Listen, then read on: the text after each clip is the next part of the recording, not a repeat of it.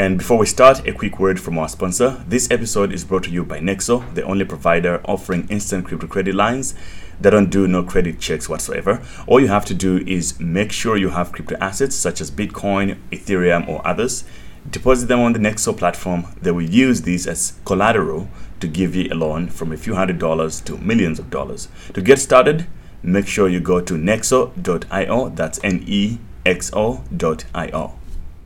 Hey, what's up, guys? You listening to the Survival Skills podcast, and today we have a special guest, and here we're going to talk about real survival, especially when it comes to your finance and economics. We're really going to get it right. If you're watching this on Hardcore Crypto, shout out to you. Make sure you share and you subscribe to the channel.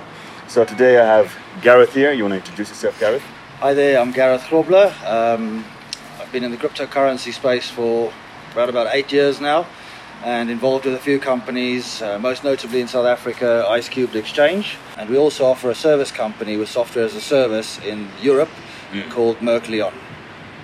I think let's start with, I know you're a little bit of a background, because this is going to lead us into money, which is what the viewers anyway are most interested in, right? You're into cryptocurrency. You built one of the earliest exchanges in South Africa and Nigeria. How did you come from the traditional, say, finance and make a jump into cryptocurrency? What were you interested in earlier on? So I started out, career really started out with Investec Bank, doing infrastructure projects and building financial systems for the bank in the UK, in Hong Kong, and then moving the systems to South Africa. Right. I then left the bank to work on my own private projects, and initially I worked on a project for the National Health Service in the UK, and we built a system for opticians to do eye tests at home for people, and they've got this voucher system for the payments. As the government pays for everything, they've got this very big voucher system where there's lots of paperwork and lots of documents. And during this time, back around about 2011, I was looking to find a payment solution that could take away all the hassle and the different third-party players. Yes. I came across Bitcoin, and at the time, I thought it was a scam. I looked at it, I couldn't figure it out, and I went and locked myself away for a week and tried to figure out the angle. Where's this? I was completely forgetting about cryptocurrency and forgetting about payment systems. Yes. I was looking to find a reason for this thing. Why is this thing here? What is this thing doing? And that sort of led me on into looking into money and what money really is and how payment systems work and how credit systems work. Yes. And yes, once I figured out that it wasn't a scam and that it was actually a real world solution to the money problems we have in the world, I was hooked. Right. So we're going to get back into the cryptocurrency part of it. First of all, let's establish, because I think the problem that comes for a lot of people to understand cryptocurrency, it comes down to struggling to understand. When you ask people where does money come from, which is what I'm doing right now, You won't get an answer. You won't get an answer. Right. When they start to think about it, then they realize that actually I've never thought of that before, and that is why it's difficult for a lot of people to think about Bitcoin or whatever proposition that it's bringing to the table. So how would you explain where does money come from? Well, money has changed. Over time, it's changed. Money started out as being, money is a social construct. It's something that is between two parties. It's an expression of your labor, and we use that as a medium of exchange. We want to go and have a drink somewhere. If you're a farmer that farms chickens and I farm cows, you can't take your chickens and I take my cows. Right. We need something sensible that everybody will accept, and there's a generally accepted value to it. And money essentially really worked as an asset-based product, and gold was the number one asset to back money. So, we produced money. The money's got a whole long history, but most recently we had money backed by gold. Yes. So if you had $100, that meant that there was $100 worth of gold in Fort Knox. Yes. And the same with all other countries. This is how we operated. And then in the early 70s, they realized that this is not working because they don't actually have enough gold to cover all the money that is in issuance. Yes. So they then moved to debt-based money, which meant there's currently two real ways to introduce more money into the monetary system. So let me just hold you off there. So when money when we reached a consensus to use gold as money, it meant that you had to mine some gold to present the value. So whatever money was in circulation, it meant that the amount of gold that has been mined and is in circulation, right? Is that what you're saying? There was real assets of value, right, that could stand the test of time. Yes. So gold is valuable because it's scarce. It's not something you can easily get your hands on. It's not something that easily gets destroyed. So it's a really good store of value, and everyone believed in the value that it had. Right. So it's intrinsically had this value that it ticks all the boxes.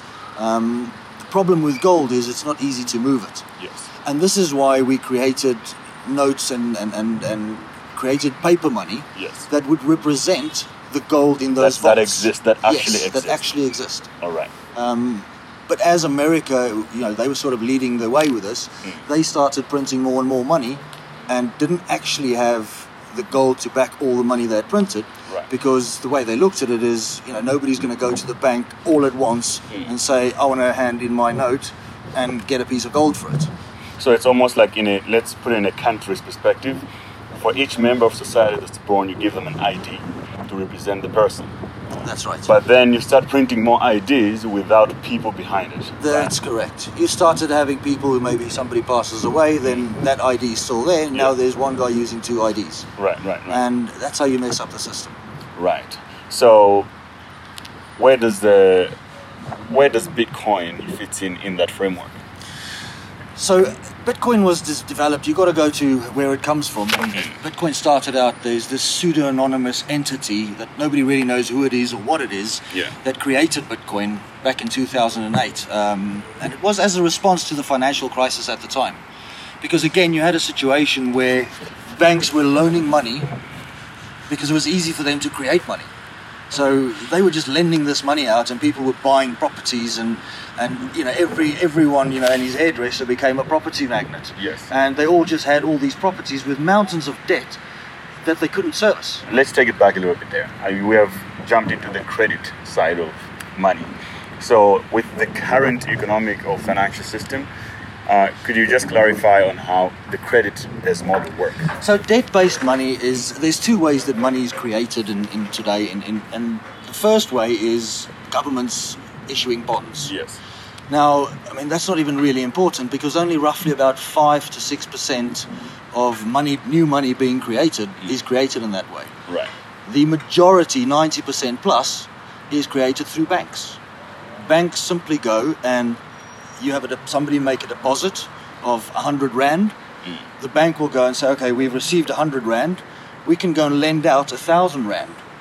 Because this person that deposited his 100 Rand is not going to want his money straight away. Yes. So we can lend it out and we can charge an interest on that. Right. Now that interest is money made out of thin air. Right. And this is why we live in a debt-based society currently.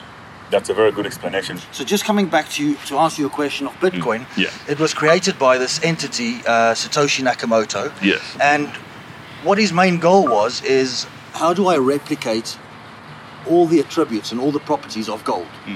And he did that perfectly well. He created a mechanism that had an amount of tokens that can't be changed. It's a set amount, same like gold. There's only X amount of gold in the world. We can estimate exactly how much it is, but we know that there's only that much. We can't magically just make it out of other products. There is only that much gold. And he digitally created or replicated gold. So there is an aspect to this. You're a technical guy, you're a developer. So one thing that I think is probably very hard to convey to people is how much of an achievement technically Bitcoin is. It's phenomenal. Which adds to its proposition. Could you just clarify on how, from a developer point of view, how incredible this is? So, not to get into too much, but in computing you have this problem called the Byzantine generals problem. Yeah.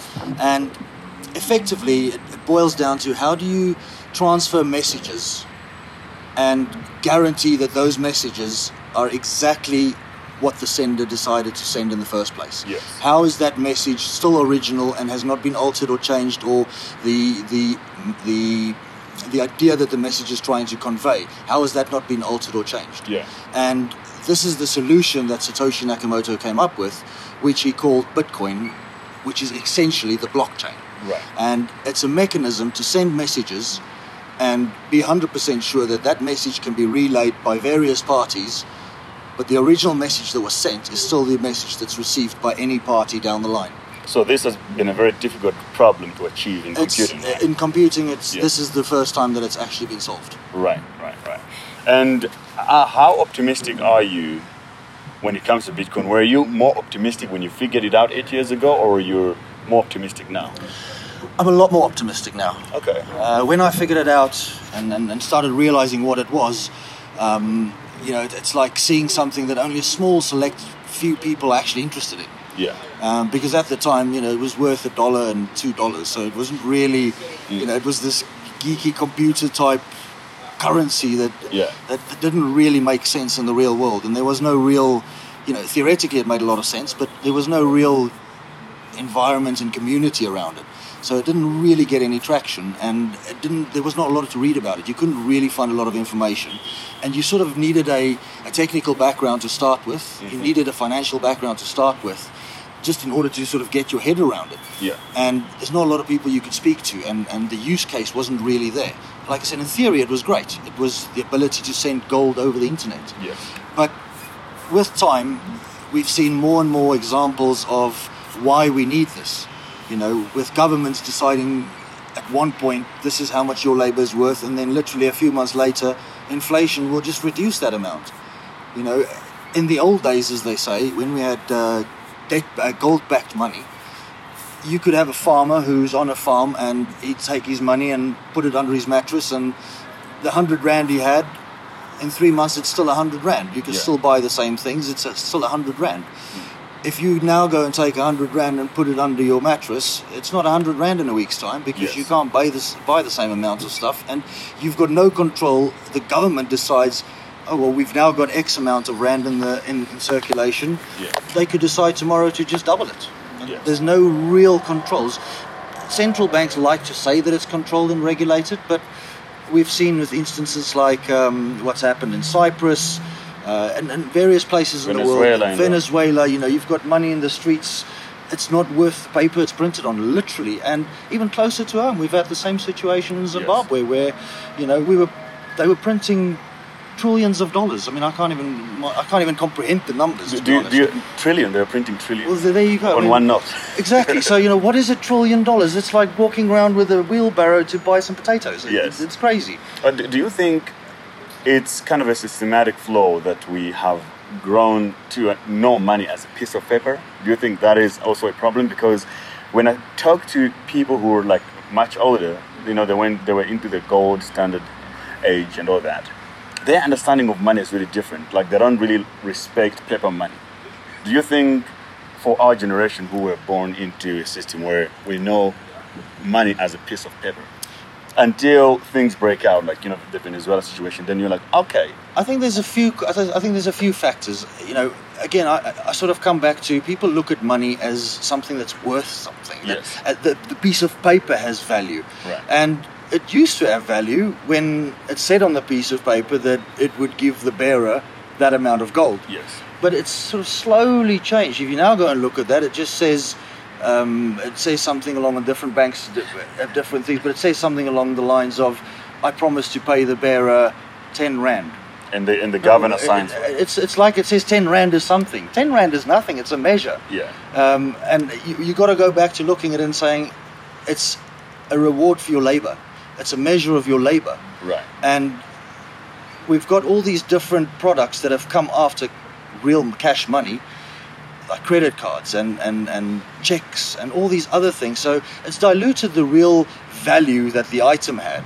Yes. And it now just becomes an entry somewhere. You're right, it is an entry. And this is the thing, you can't, even though you can feel the money, That's just the cash in circulation, which is, a tiny proportion of the real money out there. Yes. That's on ledgers in banks and everywhere else. That isn't real physical money you can touch. Yes. And it's so much easier to just edit numbers. Yes. So, this podcast is all about survival skills for the 21st century. Yeah. And that is why Bitcoin is also part of that, because I see cryptocurrency as a way to survive. You have made some good money for yourself, and I would like to know what you think about wealth creation in the 21st century, with all the things that you know now. So I think, it's a bit up and down, and, you make some, you lose some. But Right. over the time, I think for me personally, a lot of people say Bitcoin's not a good store of value, and a lot of people lose money. I think that's the same with everything. There's nothing that you cannot say that about. It's perspective. I bought my first Bitcoins at $12. So, for me, it's been a great store of value. I think the bigger picture here is that, this is what Bitcoin and crypto has done for us. But it's created a completely new industry. It's created a completely new dynamic and a completely new way for people to think about money. It's opened up so many different avenues with stuff that wasn't possible before. The best known example is a thing called CryptoKitties, which is digital assets. And what this means is that you can program money. Up until now, only governments could program money. I still want to take you back to the question.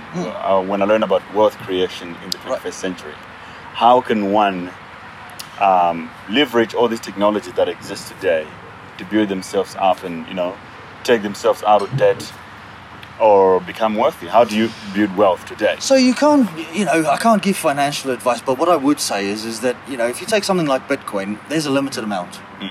And we've seen over the last 10 years, more and more people get interested. Right. Now, logic would dictate that if you've got a limited amount of something and you've got more and more people wanting it, that over time its value would go up. Yes. So I think the simplest, easiest way would be looking at acquiring small parts. Don't go and make any debt to go and buy Bitcoin. Right. That's gambling. But if you were to acquire Bitcoin on a regular basis, over time, you should increase your wealth. Because the value of those small portions of Bitcoin that you're buying every month, every week, every year, over time that adds up. And in the future, it should be worth a lot more than it is now. Right. So, now understanding what you can do with Bitcoin to build wealth. We were discussing something, I think it was 2 days ago, where you said, I think the best way to get rich or to create wealth is probably, master one thing and really be good at it, and then the rest follow. That I would say has been my sort of mantra and how what I've lived by. Yeah. In the sense that you can do 10 million things and not be good at any of them. But if you become a real expert at one thing, it doesn't matter what that thing is, the money will follow you. Okay. It is almost a guaranteed the money will follow you. It could be the simplest thing ever, the money will follow you, because the most important thing today is information. Commodities, products, all those things have value. But information, this is why we've got Google, this is why we've got Facebook. These companies, their main business is information. They give out free products. Exactly. And if you become an expert at something, people will want the information from you. People not everybody wants to be an expert at everything, but they want to be able to draw resource from people who are. So if you're an expert at anything, then the people will follow you and the information follows you. And this is how you can generate more and more wealth for yourself, by just targeting one component and really becoming good at it. And ideally it needs to be something you enjoy. So would you say follow the money or follow the passion? Follow the passion. Okay. Follow the passion. In my specific case, what is your passion? I'm very passionate at figuring out puzzles. Okay. I like to figure out how things work. I like to figure out how things work. Right. And this is what Bitcoin did. I came across Bitcoin. I didn't have an interest really in finance or changing the world. All these guys say they want to change the world, they want to do this. I didn't have any of that. Yeah. For me, it was, here's something that I don't understand, and I don't like not understanding it. And I became an expert at it. And everything else just fell into place. How much money do I need to get started with Bitcoin? Nothing. You don't need a penny. Okay. You can get started with Bitcoin by simply selling your service. Right. right? Or a product. You don't have to go and buy it. You can actually sell a service or a product. You can go and do podcasts. Yes. And you can get sponsors that'll pay you in Bitcoin. You know, the world is your oyster, literally. You can be in South Africa and have a company in America, have a company in Europe, sponsor you, give you a donation. You know, cryptocurrency has given us the ability to make money borderless. Yeah, to me, that's what it did to me the most. Like, I became global immediately after it. Exactly. So you don't need anything. Yeah. You need a passion and you need a skill. Right. And it can be something very simple.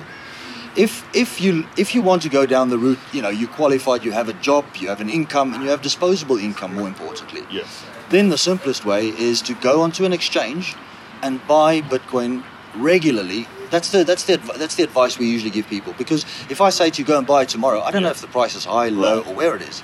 But ideally, if you don't know anything and you have no knowledge, you want to educate yourself, but that takes time. So on ice3x.com, you can buy for as little as 100 Rand, right? You can the minimum order you can place is something like 10 Rand, I think. Right. But there's a minimum deposit, obviously. Okay. So I think the minimum deposit is 250 Rand. So that's less than $10. Yeah, but you don't obviously have to buy Bitcoin worth 250 Rand straight away. You can go and buy 5 Rand and 10 Rand. And, right. There's tools on the exchange that will automate this process for you. Right. So on ice3x.com, you can do that. And next question that I get a lot, if I buy the Bitcoin, if I invest, how much am I going to make daily? Nothing. Nothing. You will not be making anything. Anybody that tells you you will be making money daily, in 8.5 years, I've not seen that happen, and I haven't seen that happen anywhere in the world. I think there's lots of schemes and lots of platforms that'll make a lot of promises, but they won't be telling you about the downside. When you buy Bitcoin, that is the investment. That is the asset. Right. There'll be stuff that says to you, deposit my Bitcoin and it'll make more Bitcoin. And, to me, that's gambling. And then there is also a big influx of traders in Africa. There's a kind of a trading, especially in the Forex market. People have been interested in Forex for a long time, or trading in general, right? And to me, I was interested in Forex a little bit, but when I figure out Bitcoin, I realized that it's actually much easier and I'm more in control when I'm trading cryptocurrencies. And your exchange actually is one of the most advanced exchanges for traders. So could you just tell us what it offers in terms of for traders who really want to be like, okay, I understand the Bitcoin thing, it's cool, I can invest, but I want to actively try to make money by being a trader. What does it offer? So because you've got people wanting the asset, people buying Bitcoin, that means you've got people selling Bitcoin. And this creates a market. Yes. And you get people who become traders by taking time and learning the skill and signing up to quality educational resources like Crypto University. That's one. They actually learn the skills on how to do technical analysis, trading analysis, how to read the market, how to read signals, that type of thing. And that's an actual skill. And doing that, you can actually make yourself money. Lastly, how do you see the future of Bitcoin right now? Where is this thing going in the next, say, 2025? Bitcoin is the only one that has been rock solid, and it's getting more secure by the day because more and more people are putting computing power towards securing the network. Yes. And, it just keeps going. So I think from a technical perspective, I'd be very surprised if something new and wonderful comes out to replace it. There's lots of products and lots of coins and lots of tokens that could complement Bitcoin and could complement the industry. Yeah. But I don't think anything will surpass it very soon and very easily. In fact, I think the second layer applications on Bitcoin, that's where I can see real growth. Lightning Network? Like Lightning, that's where I can see real growth, especially with AI, with electrical vehicles, for example, all these type of things. That's where I can see.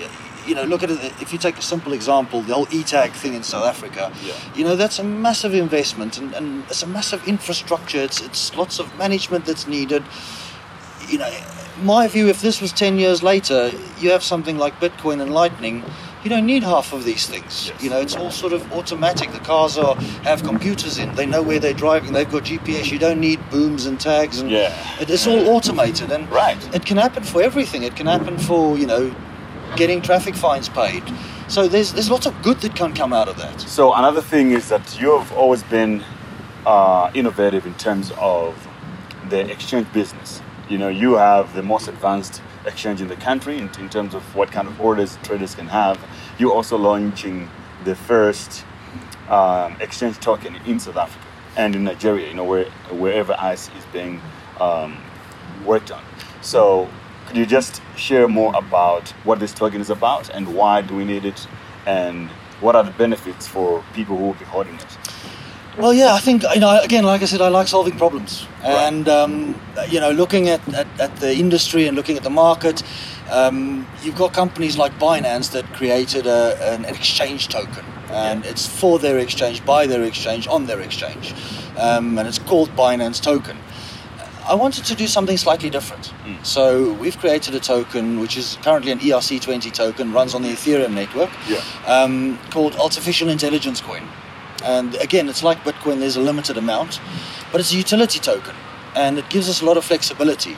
So initially, it'll only have utility on ICE3X exchange. And the first function, for example, would be to reduce trading fees to zero for traders holding this token. But it has the opportunity to work across multiple exchanges as a method of payment. Yes. It has a lot of other features that we could implement and that we could use it for. And being an exchange token that is local and that is available to everyone, it sort of gives people locally the opportunity to take advantage of it and not have to go to international companies and use their versions of utility tokens. So that's why artificial intelligence coin, the name. So again, there's lots of utility to various tokens, and we wanted this token to be something that could think for itself. So instead of saying to somebody, go and buy this token and, you'll make a profit on it, we wanted to do it slightly different. And we wanted to say, take the token, make it something that can work for itself. So there's nothing that could stop the token in making money. Okay. In the sense that this token could be used, we could say, okay, well, all our traders now own this token.